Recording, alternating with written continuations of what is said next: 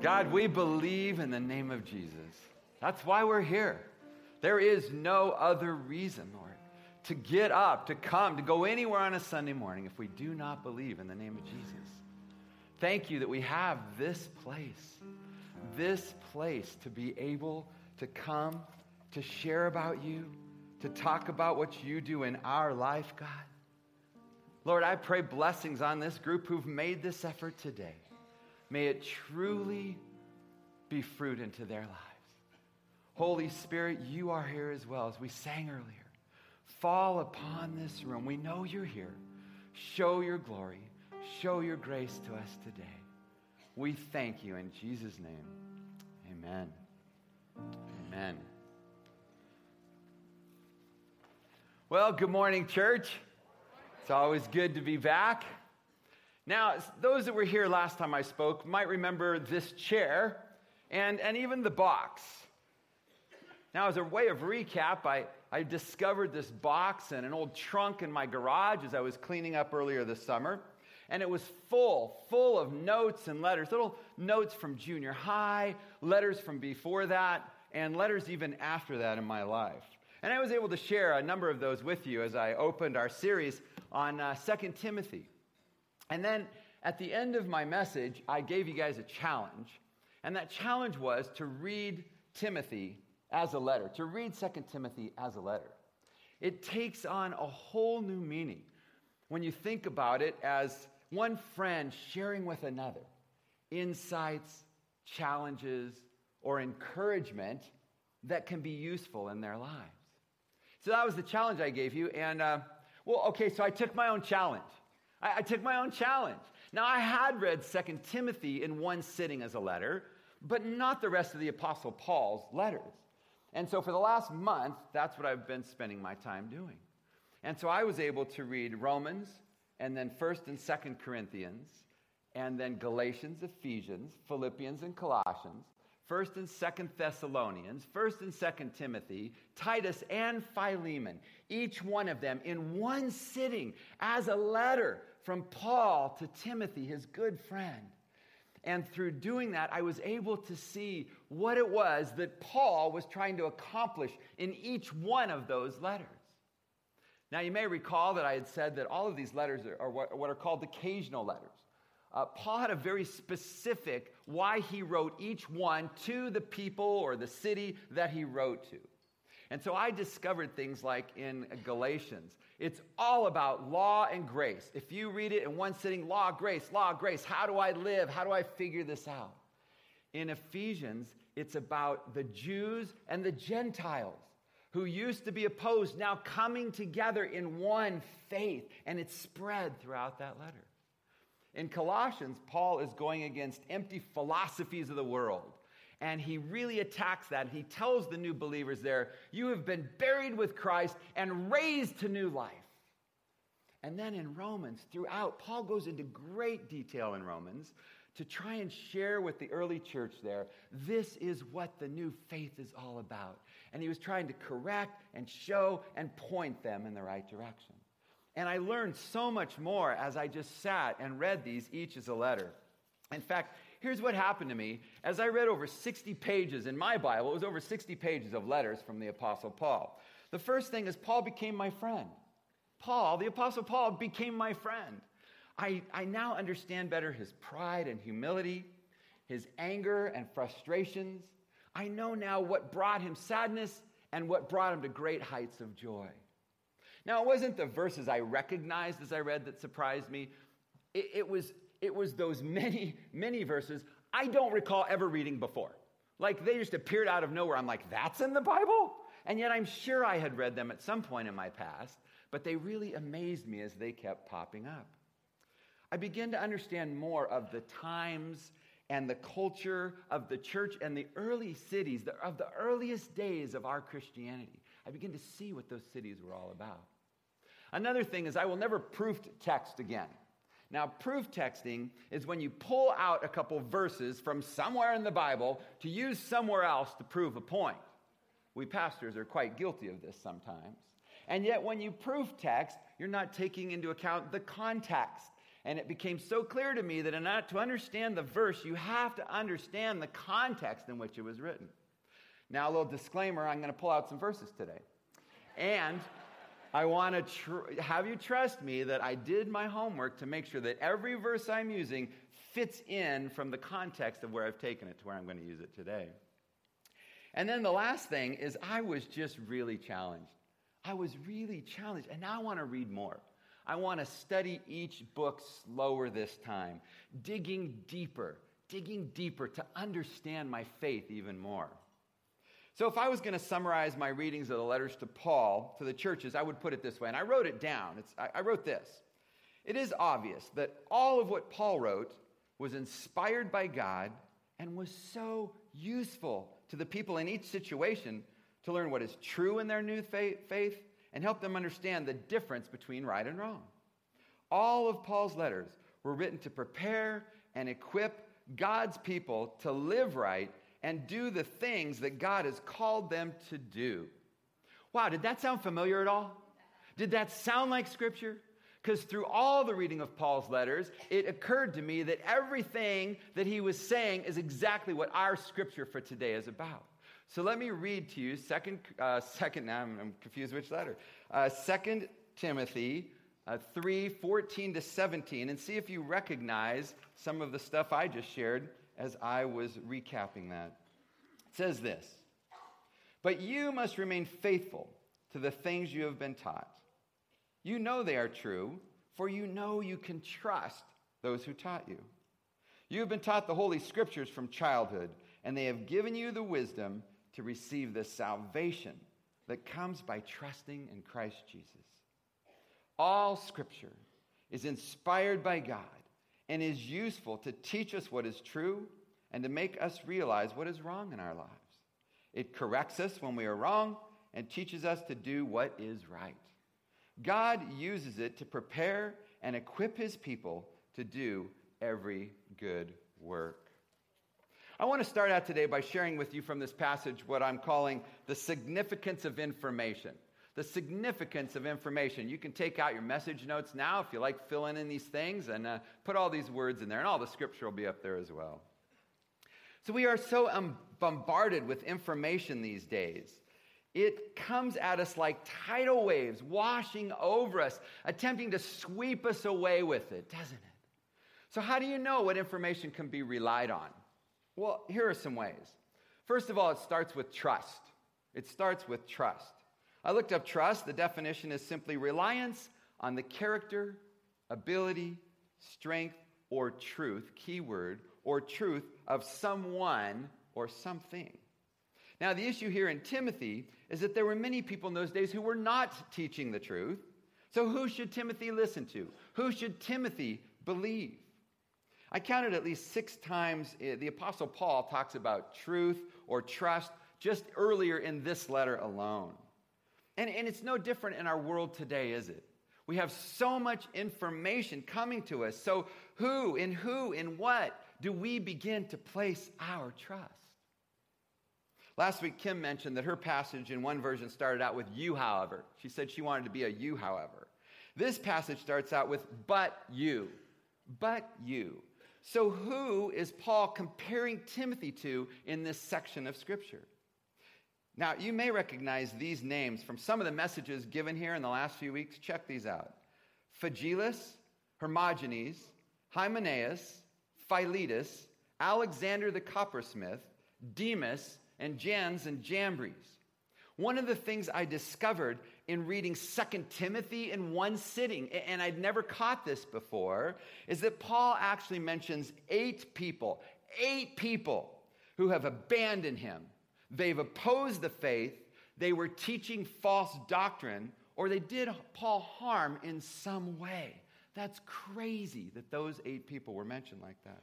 And he warns Timothy in chapter 3, verse 5. He says, stay away from people like that. Paul is saying to Timothy here, you know about these people who've opposed the truth, so you, however, but you must remain faithful to the things that you have been taught. But it's still information, and significance of information starts with trust, but it comes from our teachers. It comes from teachers. Paul goes on to tell Timothy, you know they are true for you know you can trust those who taught you. You know you can trust those who taught you. For Timothy, we know that it was his mother and his grandmother that he trusted to teach him about God. And then later on in Timothy's life, it was Paul who became his mentor. So who taught you? Who taught you the truths of the Bible? Have you had the opportunity to have mentors, Sunday school teachers, pastors, parents, or grandparents that all taught you about Jesus? For me, it started with the nuns in my Catholic upbringing.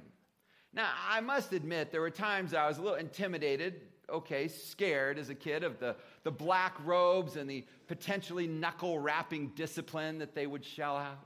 But I learned my Bible stories from them. And later on, then, it became a guy named Pete the Greek. Pete the Greek. Pete was about 5'0" and he would show up on my public high school campus with his long hair, balled up on top, and big beard, and he would invite me to Bible studies. And I would go. Nowadays, looking like that, he'd never even get on a high school campus.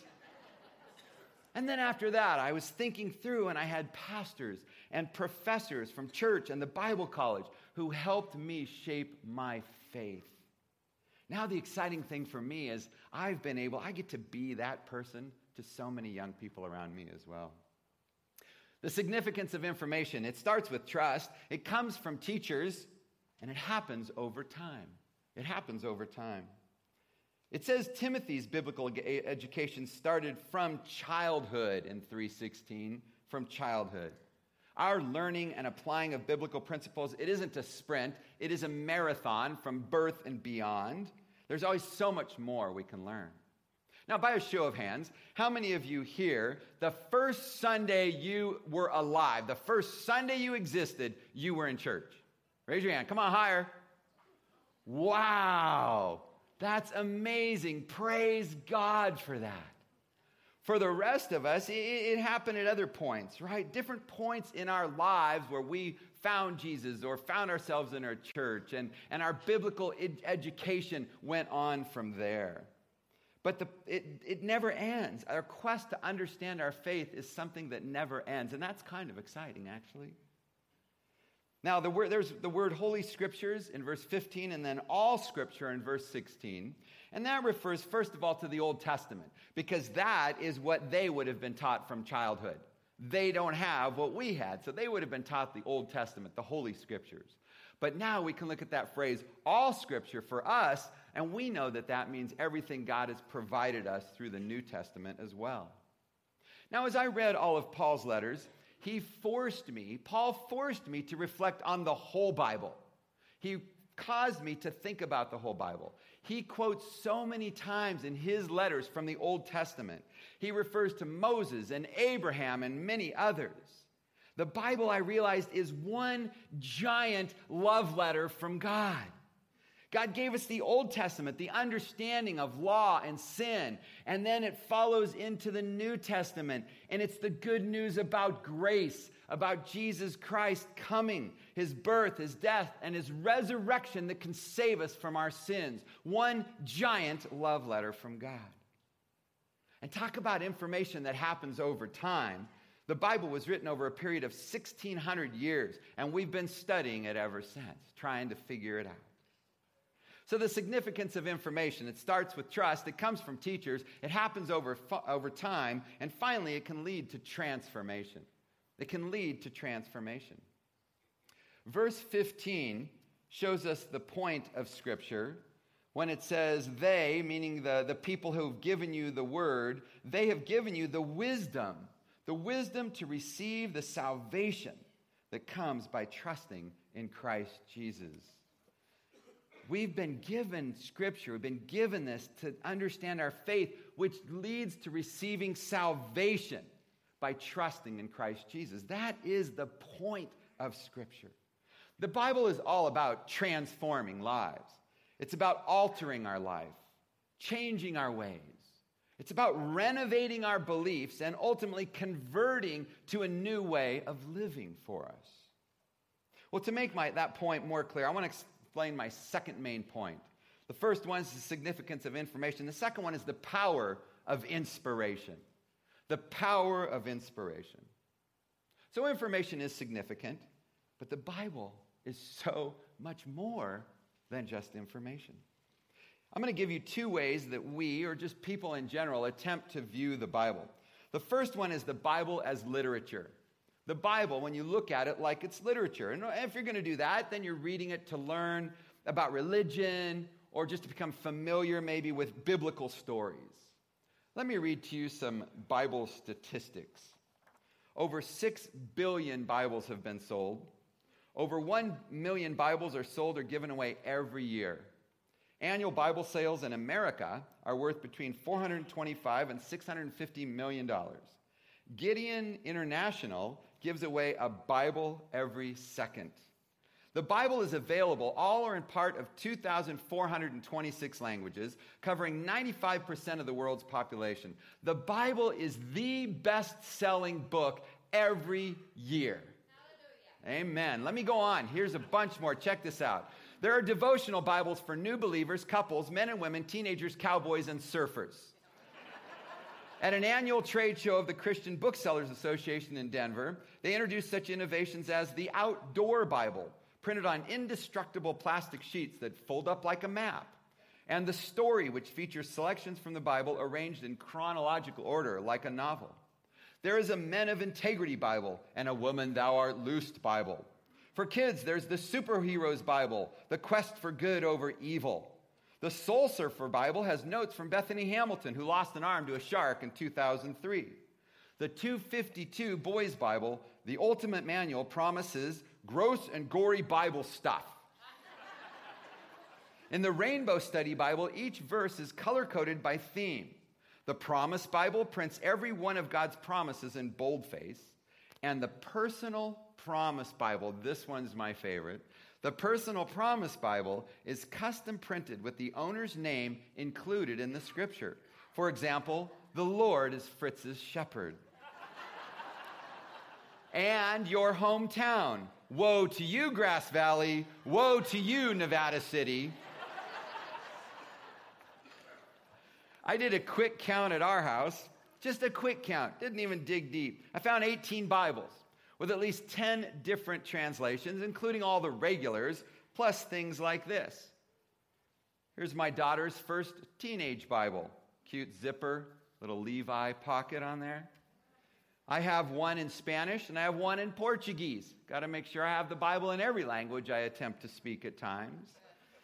Years ago, everybody had to buy The Message, and so it's sort of a flowery version of our Bible, and there's times I love to read The Message, and then I go, what does the real Bible say now? You know, it always causes me to go back and read that one. Oh, this one, I think this was my wife's, not mine. The Greek New Testament. It's all Greek to me. If you go way back, and I know many of you do, J.B. Phillips. Remember J.B. Phillips? That was one of the early sort of modern English ones. And then, of course, I'm a grandparent, so of course we've got the Teddy Bear Bible that is complete as a fluffy, soft teddy bear, and inside has different stories from the Bible. So many Bibles in our house. But here's the thing. None of that matters. None of it matters if we're just trying to find good literature. If we just want to read for knowledge's sake, it doesn't matter. It only matters if we consider the second view of the Bible. And that is the Bible as the inspired Word of God. The Bible as the inspired Word of God. It's only when we recognize the Bible is inspired that it can create a powerful change or transformation in people. Check out this quote I ran across when I was studying. It says this: "The mere reading of Scripture is ineffective in securing salvation unless faith is in operation, faith centered entirely in Christ." Timothy is being reminded by Paul that the basis of the Scripture's profitableness, or he uses the word usefulness in verse 16, it lies in its inspired character. When it's inspired, then it allows us to believe. It allows us to truly put our faith in the reality and the reliability of God's word given to us. Inspired in the Greek, I could have looked it up right there, but I just used another book to tell me, is the word theopneustos. Theopneustos, which literally the New International Version has it as God-breathed. The Bible is God-breathed. Inspired refers to the fact that God divinely influenced the human authors of the Scriptures in such a way that what they wrote were the very words of God. Another commentary said it was the very breath of God. Wow. When we pick up our Bible to read, we are reading the breath of God exhaling out to us. Wow. Well, now even if you're sitting here today and you don't believe that the Bible is the inspired word of God, I want to give you 3 reasons why you could begin to consider it that way. The first is that the Bible is historical. The Bible has stood the test of time, right? We know that the people, the names, the places spoke of in the Bible, they're real. They're real. You may doubt the nature of some of the events, but over and over again, archaeologists and historians are proving when and how things took place in Bible times. At William Jessup University, every summer we send this one particular professor and a team of students to Israel to work on a dig. They work on a dig in the heat of summer, down in a hole for 3 weeks. And every year, our students continue to find amazing pottery, scarabs, other ancient discoveries that through time continue to piece together our Bible history. I asked Professor Cynthia Schaefer-Elliott for one example. And here's what just listen to this. It says in the Old Testament, we hear this phrase, Israel, a land flowing with what? Milk and honey. But until recently, most biblical scholars and archaeologists thought that the honey referred to in the Old Testament wasn't honey from bees, but a syrup made from dates or figs. The reason they thought this is because there was no proof of beekeeping in Israel other than these passages in the Old Testament. In 2005, at our summer excavation at Tel Rehav, an Old Testament site in the Jordan Valley, about 1/2 hour south of the Sea of Galilee, we proved that there was indeed beekeeping in ancient Israel. That summer, 30 intact beehives were found. 2 years later, in 2007, the remains of 100 to 200 more beehives were found.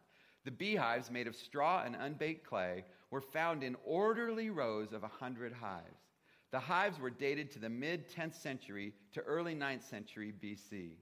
The beehives were evidence of advanced honey-producing beekeeping, and that, indeed, Israel was a land flowing with milk and honey, just as the passage in Deuteronomy says. Isn't that amazing? I spent an hour online as I was going through this, just trying to find a simple illustration, which I eventually got from her. And it was just amazed. I was stunned by how many things. It was hard to get them as concise as what Cynthia gave me. But there's so much that is still being pieced together. It's just fascinating. Now, there was another relic found recently, and I don't think it's going to help with the Bible's history, but I still find it intriguing. I don't know what it means. It's clearly a painted rock of some significance. If you don't know that's a minion, you need to get out more. Another reason to consider the Bible as the inspired Word of God is that it is reliable. It's reliable. With our world changing at such a rapid pace, there's very little we can rely on to stay the same. The Bible is the unchanging Word of God. As I mentioned earlier, the Bible was written over 1,600-year time period. Over 40 authors contributed to it in 3 languages from 3 different continents. Yet it is unified from beginning to end with the same message of salvation. The very same words and concepts that the early Christians had, we also have today. That is reliable. And the third thing is it's relatable. It's relatable. People ask, how can something written thousands of years ago still apply? I mean, look at a phone manual from 2 years ago. It's outdated, as anyone would actually read a phone manual. But it's outdated. But when Scripture says, love one another, that is more relevant today than it's ever been. Now, we as believers, we get this, right? We trust our Bibles. We've grown up believing that that is truth. But I do have a warning for all of us as well. Sometimes we try to add to the inspiration of the Bible. We try to morph it a little bit to help us fit our culture or our lives. And we can do great harm when we do that. I mean, the world thinks of us a certain way, and we want to help the Bible fit in there at times. So I want to quickly give you some unreliable ways we try to make Scripture work for us. The first one is we try and change it to fit into our culture. We try and change it, the Word of God, to fit into our culture. We don't want to stand out too much with our faith. I mean, a little bit's okay. So we'll adjust. We want to make it a little more contemporary, maybe easier to swallow for the masses, so to speak. So we try to change it to fit our culture some. The second one is we buy into traditions of the church, sometimes more than what God's Word actually says. And who've grown up in the church, you understand this. There just comes this time where policies and procedures kind of become the law around the church instead of going straight to the Scripture for the answers that we need. And a third one is occasionally we go with our feelings. Occasionally. We go with our feelings instead of believing straight up the truth in the Bible. Now, sometimes truth hurts, and no one wants to hurt. So we decide that our feelings are more important than the truth of the written word. It makes sense. Why would God want us to hurt? And if this Scripture makes me hurt, and God is a God of love, and we get that all tangled in together, and we begin to run with our feelings. But sometimes the greatest growth periods in lives follow intense phases of soul-searching and times of pain. And there are many verses in Scripture. Here's where I'm pulling out those verses, but I checked the context. There's many scriptures and verse that warn us to things like not follow the crowd in Exodus, or from Mark, the book of Mark, to ignore God's law and substitute your own tradition. And Pastor Ron mentioned a few weeks back from Judges to do what you think is right in your own eyes.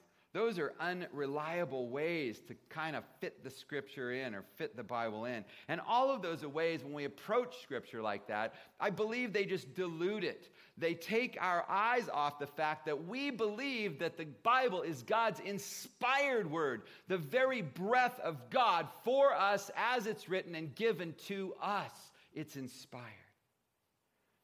Now, I'll admit, believing the Bible is the inspired word of God, the very breath of God, it can be difficult at times. But I think it goes right back to my first point about trust. There simply comes a point after doing the research, after asking enough questions, after looking and observing other believers and the way that they live, that a person simply needs to let go of trying to have every question answered about faith and just begin to trust. Let go and begin to trust. To open your heart and mind and let God in. Just see what He can do in you.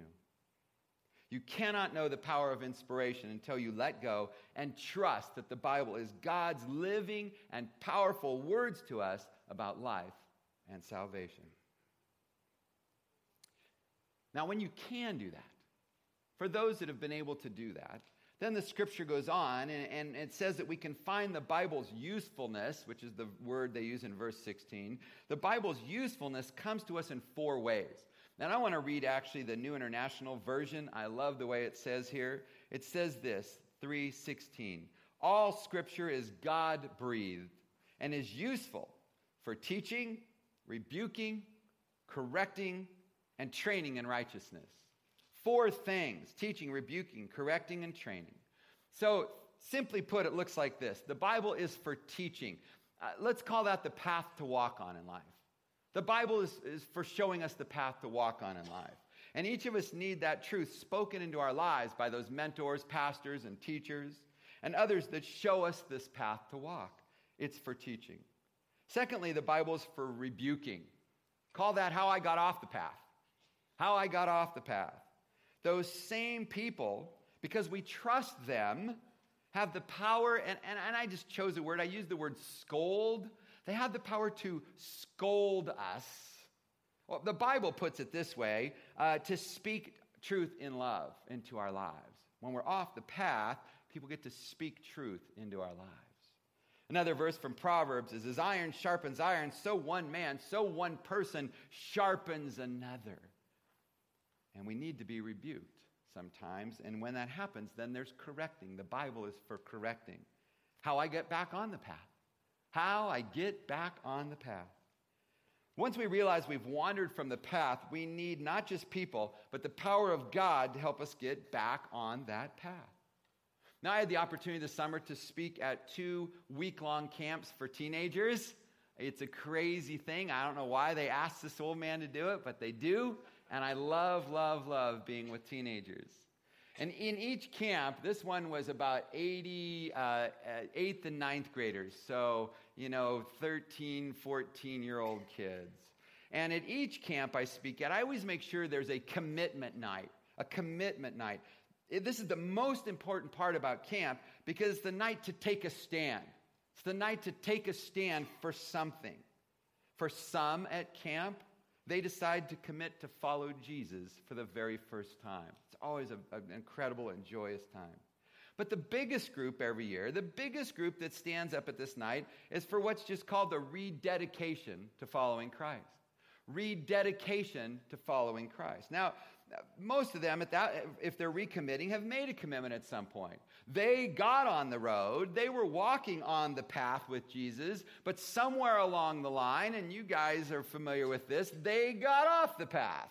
And here they are wandering around doing something else in their little world, not following Jesus.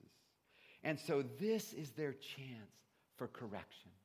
This is their chance to correct something in their life, to admit it, and then to get back on that path.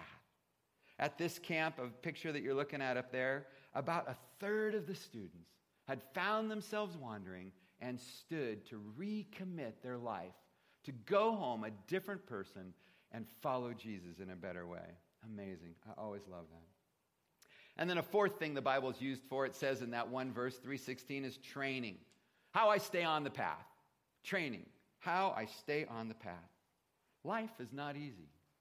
Walking with Christ can be a struggle. So how do we stay on the path that we've chosen? This can come through accountability with other believers.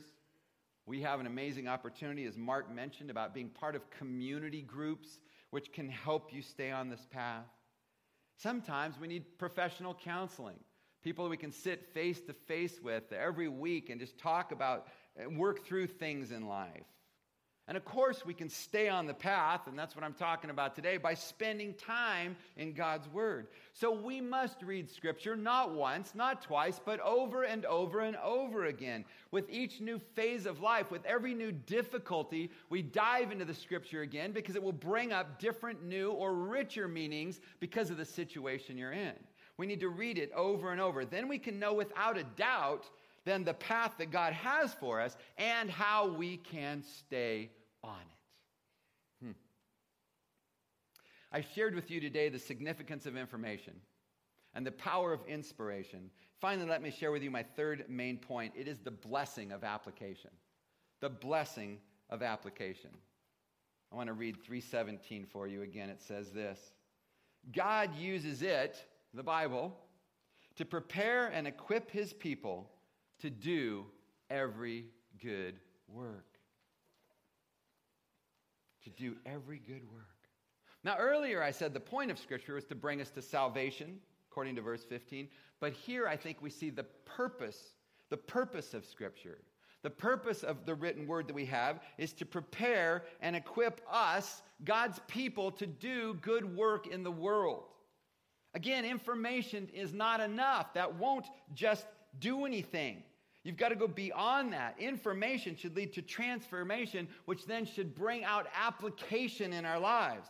Our faith is to be lived out, not just set as a side core beliefs that do nothing. Remember that old song, "They'll know we are Christians by our love"? Guess what? It's true.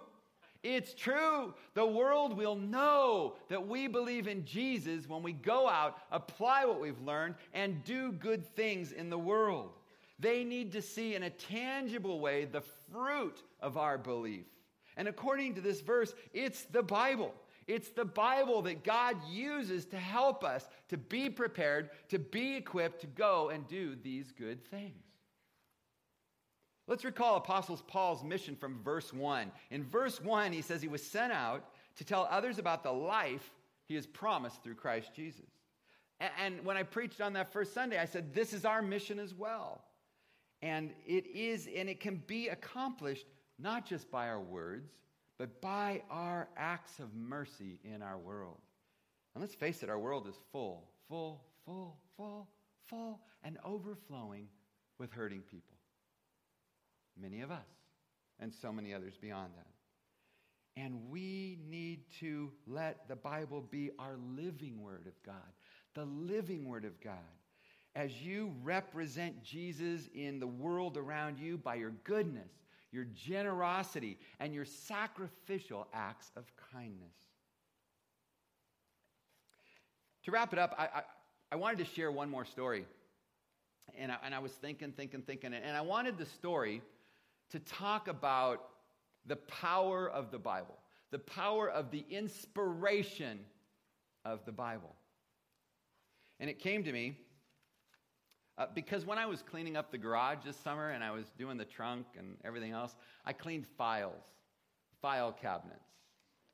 I think it was 3 weeks of putting recycling in before I got done with all the trash of files I'd thrown out there.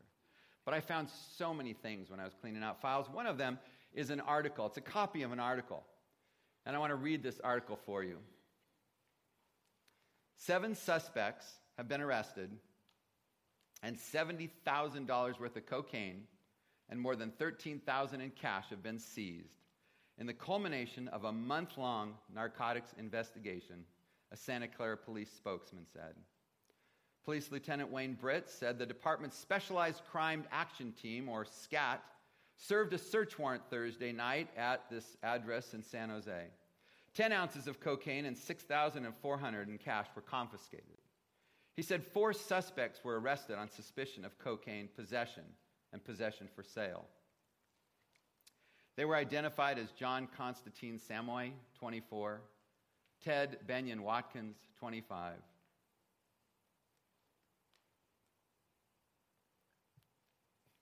terrible at this stuff, and Joan Ellen Moga, 25. My little sister went to jail. Now, Joni had given her life to Christ early in her life. And she was sharing with me, we were talking about this recently, when she was younger, she said she didn't know how to change. She gave her life to Jesus. She didn't know at that point how to give her actions to Jesus. And so she wandered far off the path. But she had this powerful experience that I knew about, and we'd never really talked about it. She had a powerful experience her night in jail, and I had her write it up. So I'll do my best to get through this. Let me take a few deep breaths. And here's what she wrote to me just this last week. January 31st, 1986. I was lying on a top bunk in a county jail, women's facility, barracks type. I don't remember how large, but a big room with a high school-like bathroom with showers and etc. in one corner. Another room was off to the side with 2 doors. I was determined to stay where I was, not have to speak to anyone or look anyone in the eye, and I would wait for someone to come and save me from this nightmare. I heard women laughing, talking, watching TV. I remember thinking, if there's a TV, there's a bookcase. If there's a bookcase, there's a Bible. So I got up and made my way to the room on the side, carefully walking between the TV and the women watching. I spotted a small bookcase, and I didn't have to look but for a moment to find a Bible. I grabbed it and walked back to my bunk. I prayed, God, show me what you want me to see. Speak to me. Save me. Let me know you are here. And then I opened it. This is where the page fell open. This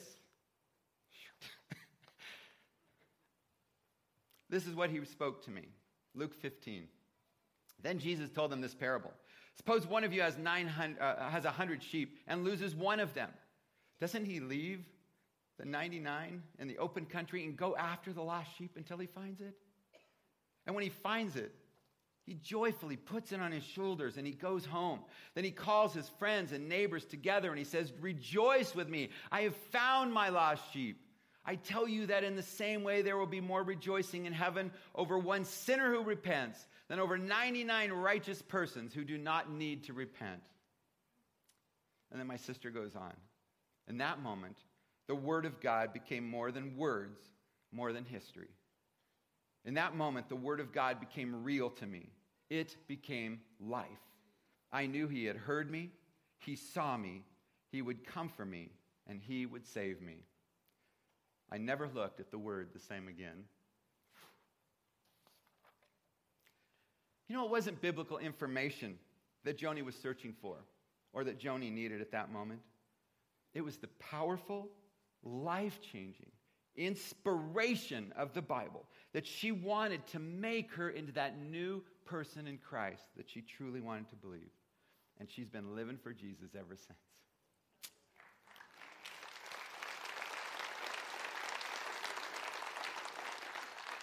Love you, sis. She'll watch it later. You know, I'm sure I've never sat in a jail cell like that, but I'm sure many old hymns or songs could have come into her mind to help her through that dark night in jail. I'm actually going to have us sing a simple song, a children's song, to remind us of what the Bible is all about. Would you sing it with me? Jesus loves me, this I know, for the Bible tells me so. Little ones to him belong. They are weak, but he... Sing it out now. Ready? Yes, Jesus loves me. Yes, Jesus loves me. Yes, Jesus loves me. The Bible tells me so. Praise God for his living word. May it be able to change us all as we read it consistently, wait on God, and apply it to our lives. Let me pray. God, thank you for your power.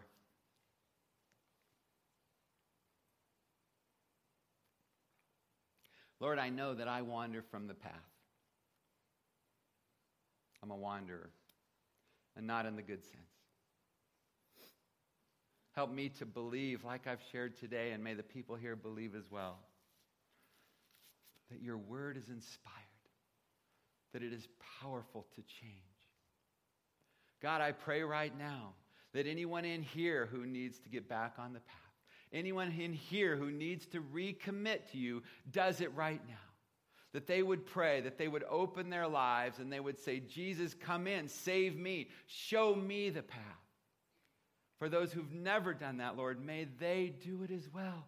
May they just trust, let go of having everything answered, and just trust that you've given us something special that can change and transform our lives.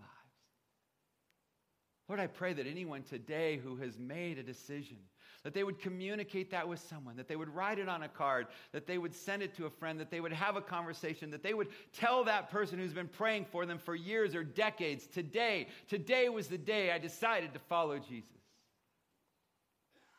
Lord, we cannot thank you enough for your power through your Holy Spirit that brings us life.